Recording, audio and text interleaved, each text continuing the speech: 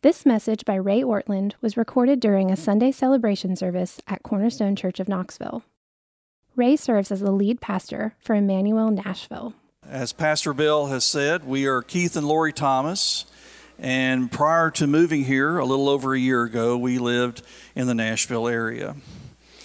In 2014, we were a broken and hurting family with a tremendous amount of fear and uncertainty looming over us. Our daughter Megan was a member of Immanuel Nashville and had been sharing with us the renewal, encouragement, and hope she was experiencing by sitting under the preaching of Pastor Ray Ortlund. We certainly needed all three. Feeling led by God to change our church environment, we visited Immanuel Nashville with our daughter in August of 2014. It was clear we were intended by the Lord to be there. For us, this commenced a season of personal healing and renewal through the shepherding of Pastor Ray. We testify today of our gratitude, of our eternal gratitude to Ray for that gift. For 3 years, we sat under Pastor Ray's teaching and engaged in gospel community fostered by his shepherding. During this time, we picked up many pearls of wisdom that we still carry with us today. Statements such as, and these are all quotes, "Do you want to be impressive or do you want to be known? God dwells among the contrite and lowly with reviving grace, never by compromise. Gospel doctrine creates gospel culture. Gospel culture preserves gospel doctrine." Pastor Ray doesn't preach anecdotal recipes for living. He preaches the Word of God, pointing us to the God whose grace far outreaches our capacity for failure. Now, lest you think that being at Immanuel is always swimming in the waters of deep theology and scholarship, there is a fun, lighthearted, and very joyful side to Pastor Ray.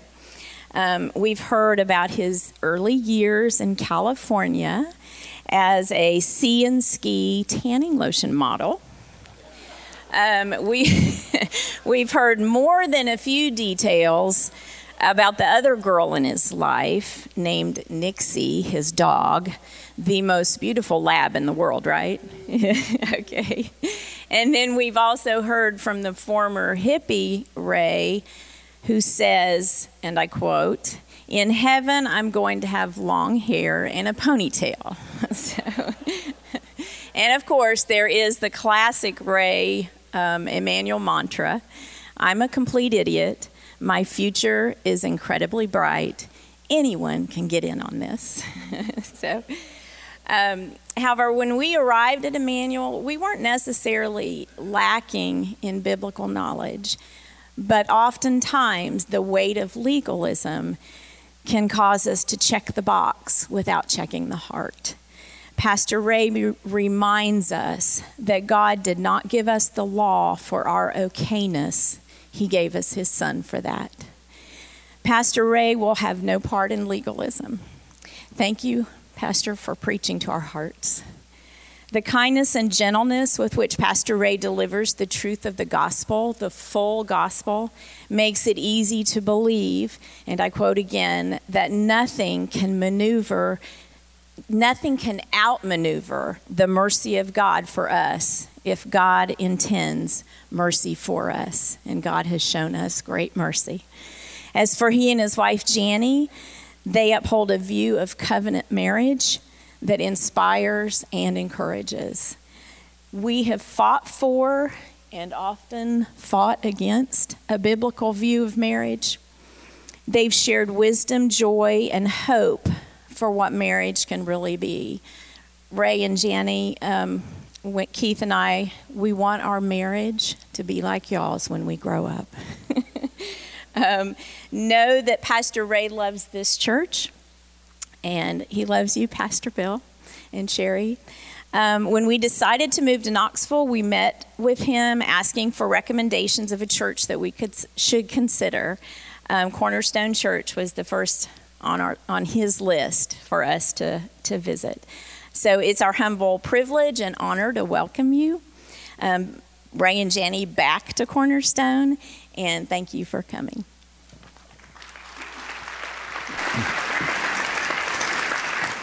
Thanks, guys. That's so sweet. Thank you. I would really like for them to form a team everywhere I go. Just keep saying that. That was amazing. Thank you. Thank you all for the privilege of being with you. Thank you to Pastor Bill and the leaders of this church. If you're ever in Nashville on a Sunday morning, we would love to have you come and worship the Lord with us at Immanuel.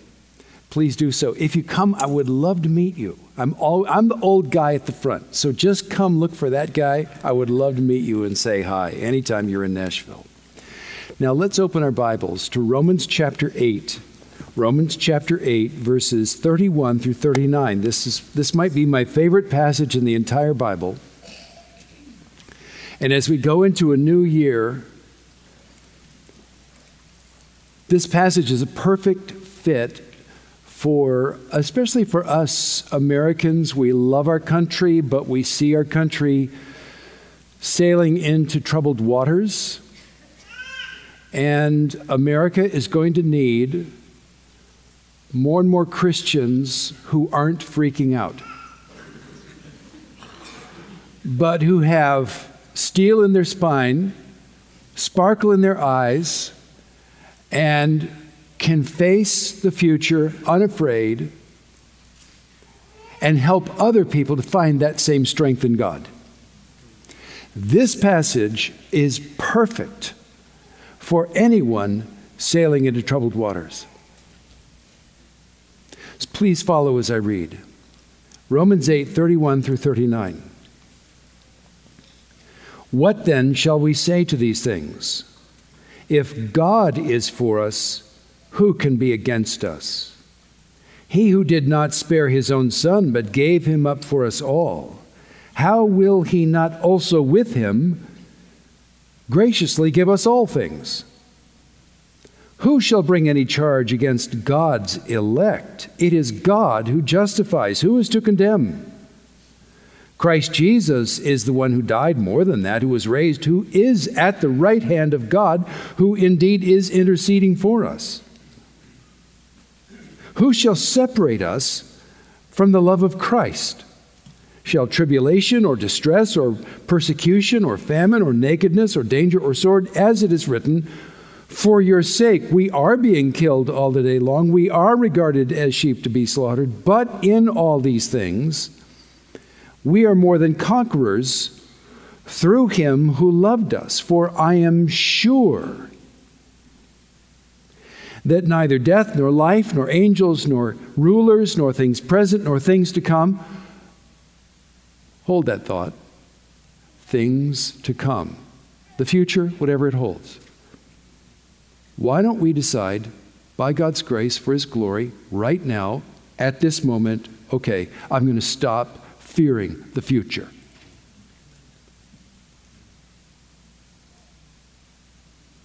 Nor things present, nor things to come, nor powers, nor height, nor depth, nor anything else in all creation will be able to separate us from the love of God in Christ Jesus our Lord. This is God's word.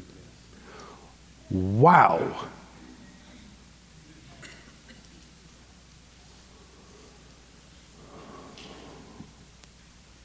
What if that's true? What if we've parachuted into a universe where the love of God is ultimate reality? What if the laws of physics are not ultimate, but the love of God is ultimate? What if the energy actually driving the universe right now is the joyous love of God?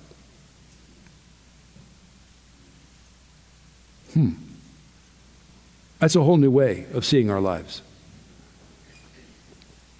There are basically two ways for us to see our lives. One way was articulated really well by Jean-Paul Sartre in his play, No Exit. He said, you are your life and nothing else. What did he mean by that? He meant you are all you have. You are all you have to fall back on. Your future is limited to your potential. You can never take a break because there's nobody else there for you. And your existence is the sum total of your choices, and when you die, that's it. It's over. You are your life, and nothing else is factored in. It's one way to see your life.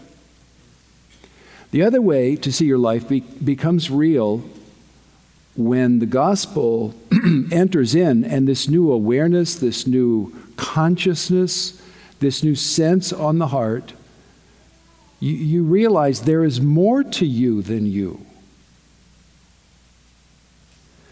Because the gospel tells you you have been united with Christ. So, yes, it's true. We have no excuses. There is no justification for people like us in God's moral universe. But Christ has come to us. Christ has given himself to us. He has written your story into his story. There's a whole new context for your story. And your future is now defined not by your ability to cope, your ability to cover your failures. Your future is now defined by his cross and the endless power of the Holy Spirit. Because you've been united with Christ. So Sartre said, you are your life and nothing else. God says you are in Christ and you need to be concerned about nothing else. Those are really different ways of seeing your life.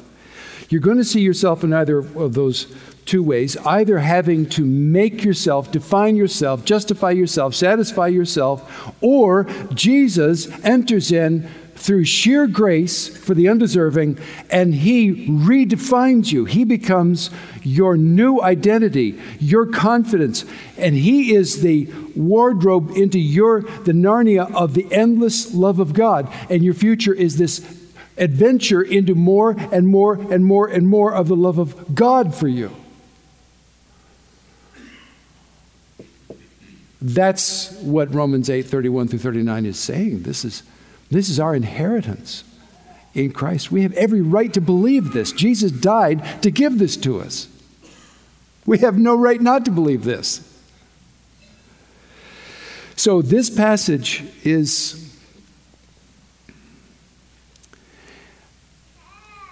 it's just not possible to read this and not say, oh my goodness, God actually loves me personally, because I'm inclined to think God loves y'all, but me, I am such a loser, I am such a spectacular sinner that I have defeated the love of God. I'm the first one in history, but I managed it. So God loves you, but not me. No. How can I read this and think that? How can you read this and think that? God loves you personally. He not only loves all of his elect, John 3:16, he not only loves the whole world, God loves you. God enthuses about your future.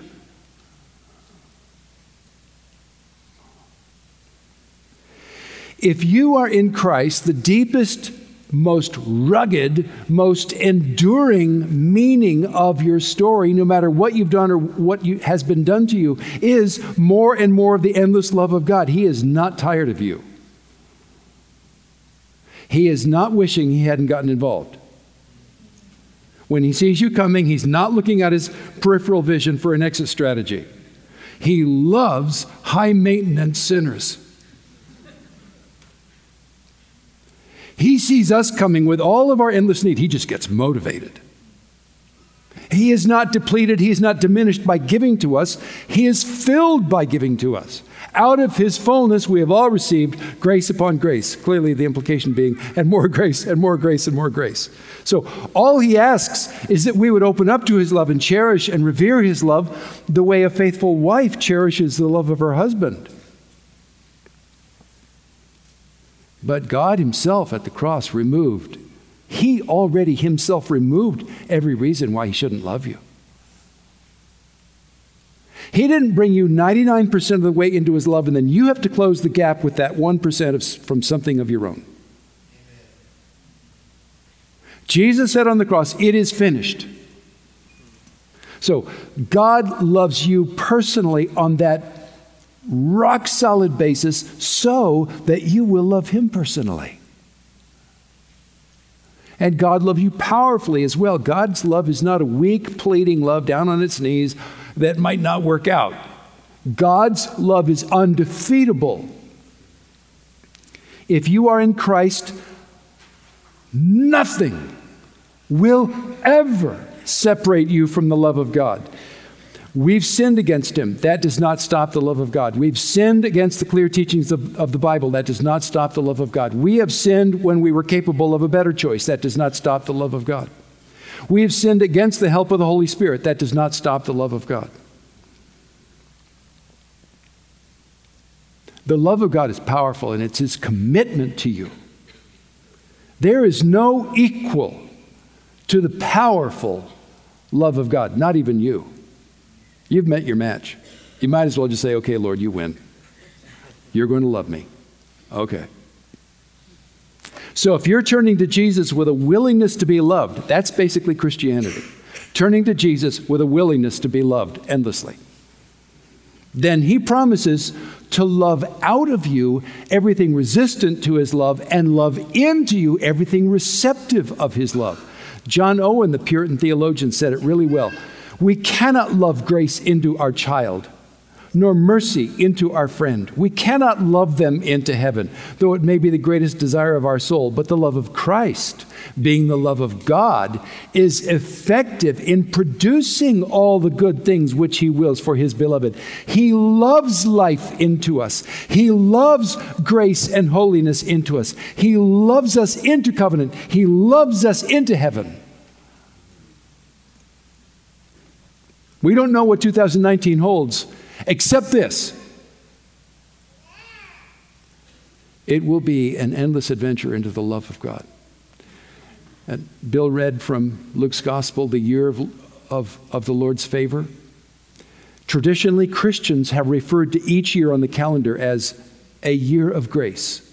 Capital Y, capital G. So this year of grace, 2018, is about to become another year of grace, 2019. And until the Lord comes again and returns to take us to be with himself forever, we're going to go through one year of grace after another. So that's what this passage, that's the vision it's casting for us. It's a whole new way of seeing our lives. And we have every right to believe this and swallow it whole. You can't believe this, sort of. It doesn't lend itself to that. Let's just go ahead and say, all right, Lord, you win. I'm going to believe the Bible. Now, about the love of God, in this passage, Paul asks and answers 4 compelling questions, 4 unanswerable questions about this powerful personal love of God. First question, verse 31. If God is for us, who can be against us? I love the defiance of that. I love the attitude. I love the confidence of it. This is where the love of God takes us, into this. I remember reading a man say that the prophets of old were men who were sure of God. That's where this takes us. If God is for us, who can be against us? The Bible is not asking who is against us. There's plenty that's against us. Our past is against us. Our fears are against us. Our anxiety is against us. The devil is against us. The whole world is against us. All these odds stacked against us. And if we try to go up against all of that thinking, well, this time I'm really going to do better because this time I finally mean it, then we're kidding ourselves. So Paul doesn't ask who's against us. He says, if God is for us, who's against us?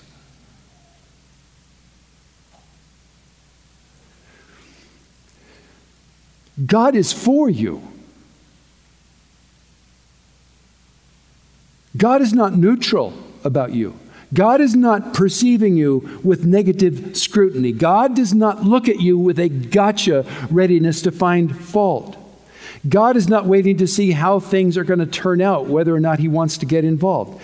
God knows you completely. The real unrehabilitated you that showed up for church today, that is the you that God knows, and God is for the real you. This unshockable loving God. Jesus said, "No longer do I call you servants, I call you friends." We don't deserve him, but to God, that isn't a reason not to love us. To God, that's a reason to love us all the more. God is for the undeserving in Christ, in all that God is doing in the wide world today, all over the world today, because think about it, guys. Okay, if God created all things, then all things, and he did, of course, then all things have some kind of relationship with God, right? And if God created all things and all things have a relationship with God, then all things have some kind of interconnected relationship with each other. So reality is like good software. It's coherent. It's all interconnected. And in all that God is doing in the wide world today, with everything that's on his mind, he is thinking of you. He is for you. He is caring about you. He is bending all of created reality around to your eternal advantage right now throughout the universe, because God is for you. So, for example,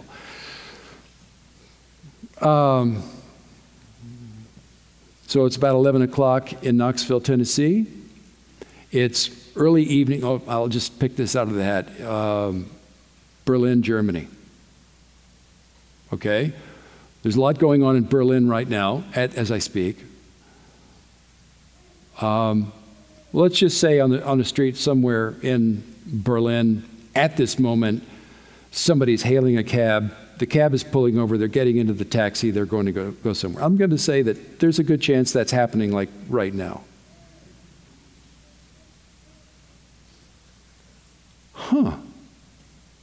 That event, distant from us, in the way God has woven reality together, that event somehow, in his brilliant purposes and benevolent will, that is actually the way the dominoes fall. That is actually working to your advantage. There's some reason for your benefit why that's got to happen in Berlin right now.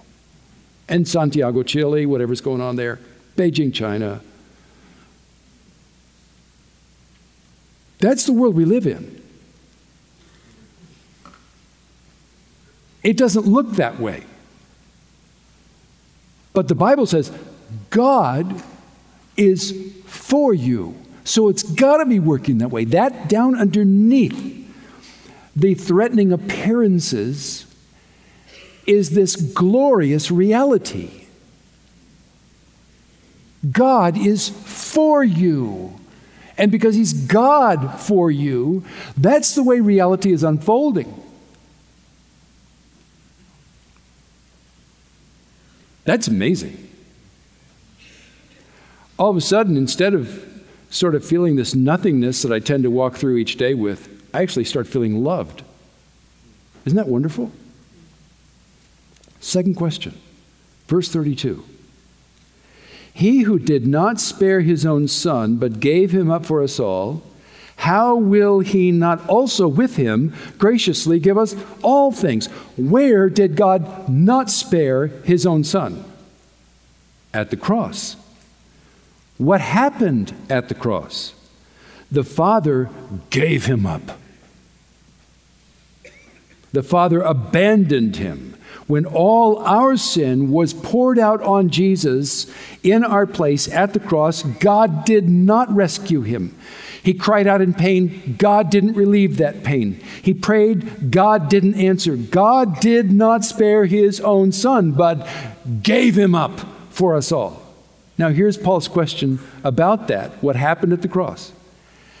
How will God not, along with him, with that gift, freely give us all things? If God gave us his most sacred gift at the cross, in Jesus, is God going to nickel and dime us now? Is that what we should expect, a reluctant God who's kind of unsure where he stands with us? That doesn't make any sense at all. So what's the point? The point is, if God gave up his son for us all, there is no limit to the love of God for us.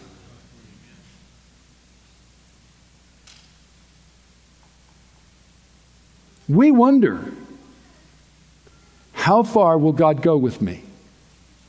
At what point might God say to me, okay, I'm done. That's it.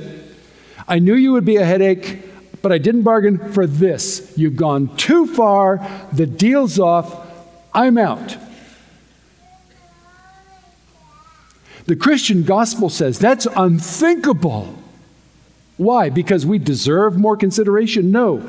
Because Jesus was abandoned in our place so that God would never abandon us. That's the relevance of the cross for your life right now, real time, moment by moment. God is as committed to you as he is committed to his own son because he gave his son for you. You are as deeply embedded in the love of God as Jesus is embedded in the love of God. And it has nothing to do with your performance as a Christian. It has everything to do with the cross where God sealed his love for you forever. Let this world do what it does to us. In this world, it's so wrong. But in this world, you don't count. And neither do I. And this whole world is organized to your disadvantage in terms of race, in terms of class, in terms of access, insiderness, privilege, and so forth. And some of us feel that very keenly. This world is lying to you when it trivializes you. Don't you believe that? You open up the Bible, you read Romans 8. This is your story here. This is the meaning of your existence. God is rich with love, and he's a big spender. God does not limit his love for us. God unlimits his love for us. We're the ones who love carefully. We're the ones who love in a calculating manner, and we try to estimate in advance how much the relationship with this person is going to cost us. Is this worth it? And so forth. That's how we love. But God loves us with God-sized love. Having given us his son, he plans to throw in with the deal everything. For example, so what are all things that God is going to not fail to give us? Well, for one, a sinless personality. It's not long now, guys, till we'll never sin again. Talk about freedom. He's going to give you a sinless personality. He's going to give you an immortal body. It's going to be better than when you were 18. It's like 18 on steroids. Immortal. Your body will be incapable of pain and injury.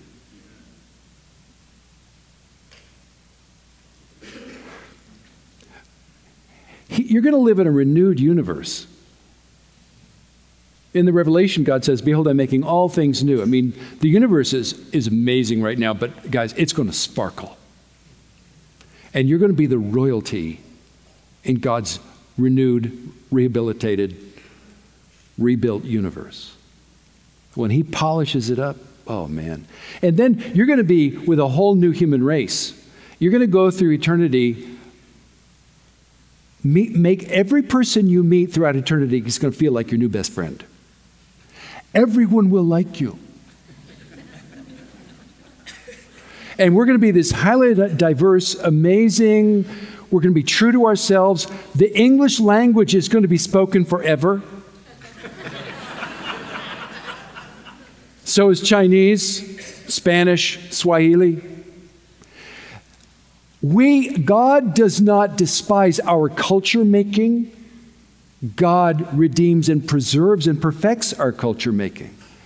The book of Revelation chapter 21 says the kings of the earth, that is the culture leaders, will bring into the holy city the glory and honor of the nations. So a few years ago, Janny and I were in Beijing. We went to a restaurant that had been the home of a Chinese prince 300 years before. And it was Chinese food and Chinese dress, Chinese music, which I didn't understand. And I realized, This human amazingness that I don't really identify with, but I know is really striking. This is a preview of coming attractions. So, in my categories, California garage band music like Creedence, it's going to last forever, but it's going to be better.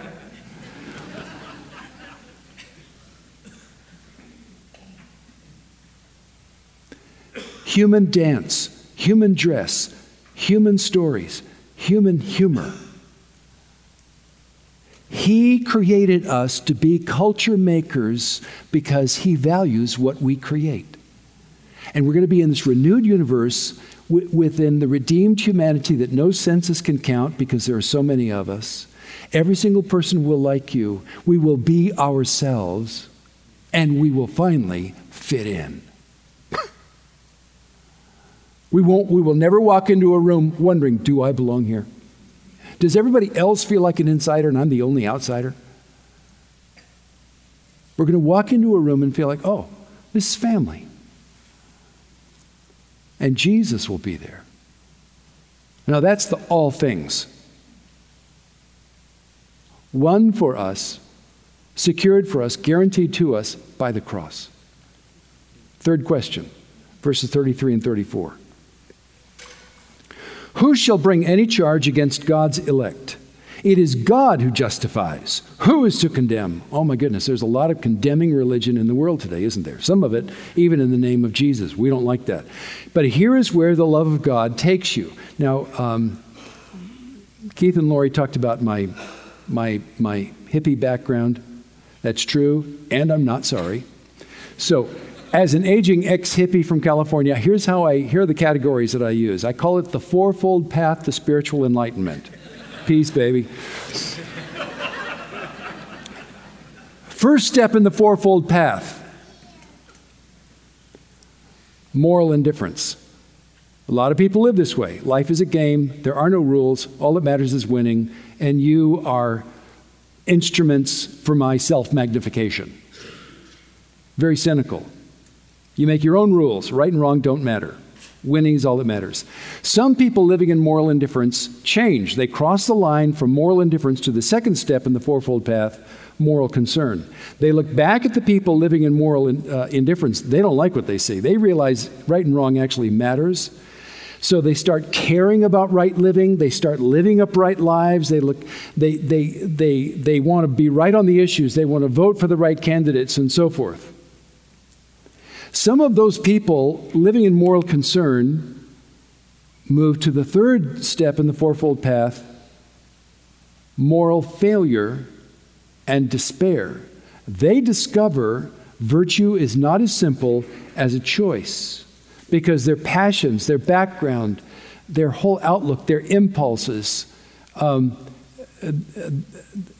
all of that is just too strong. And sooner or later, they find out what they're really capable of. They're shocked by themselves. They're shocked. They can't just decide to stop sinning. And whenever we face ourselves honestly, we end up in moral despair.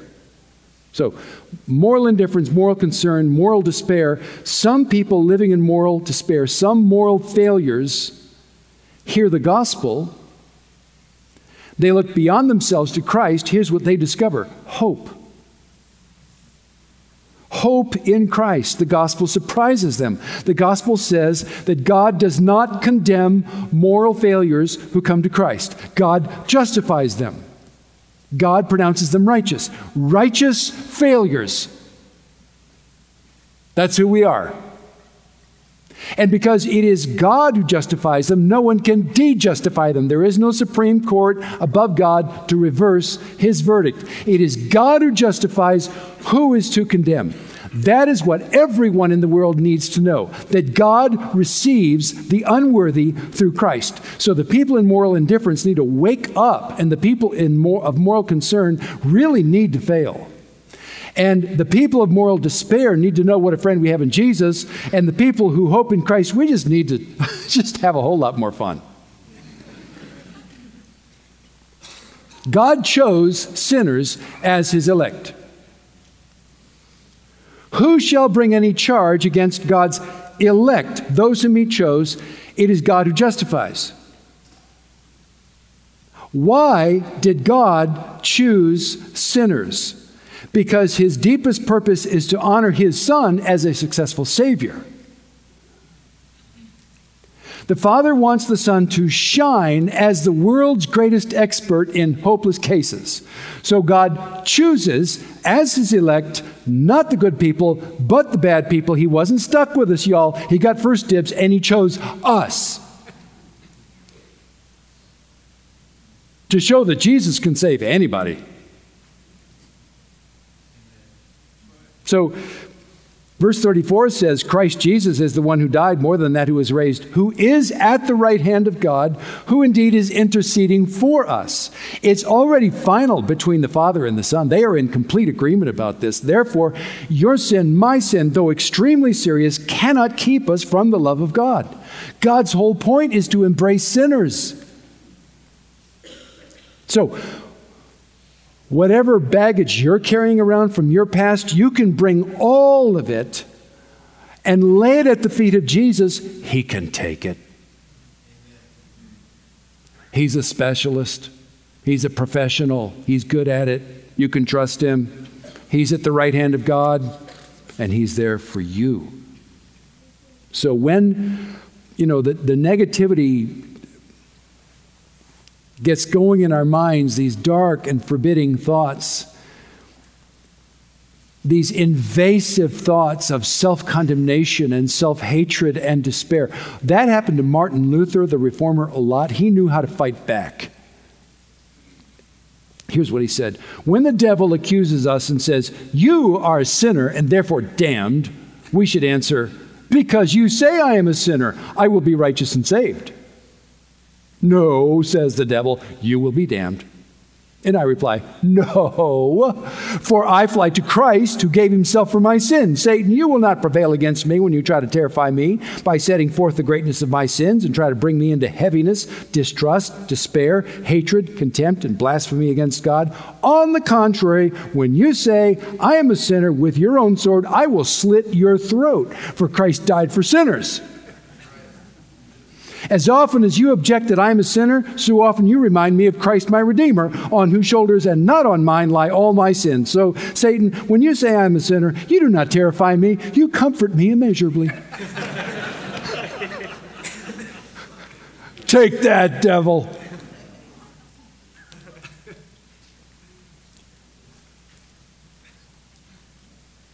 When those accusing thoughts would torment you and send you to hell early, you argue back, you fight back with the gospel, and the devil will be reeling under the impact. Fourth and final question, verse 35. Who shall separate us from the love of Christ? Well, Paul then sort of inventories all the enemies of our happiness: tribulation, distress, persecution, famine, nakedness, danger, sword, for starters. And his whole point is, when we go, when we go through these horrible experiences, does that prove God no longer loves us? So he comes up with this list of possibilities. And guys, the whole point is, that's life for people God loves. I can't see any prosperity gospel here. Verse 36, for your sake, that is, on account of you, that is, because we're following Jesus. We're not running from him. We're not despising him. We love the Lord. That's why we are being killed all the day long. We are regarded as sheep to be slaughtered. Sheep to be slaughtered? What? The world as one vast slaughterhouse. It isn't pretty, but it's true to life. Verse 37, but in all these things, not in some, but in all, we are more than conquerors through him who loved us. So when we suffer, we weep. When we suffer, we feel it. But the love of God is greater than all our pain, and he will not let us go.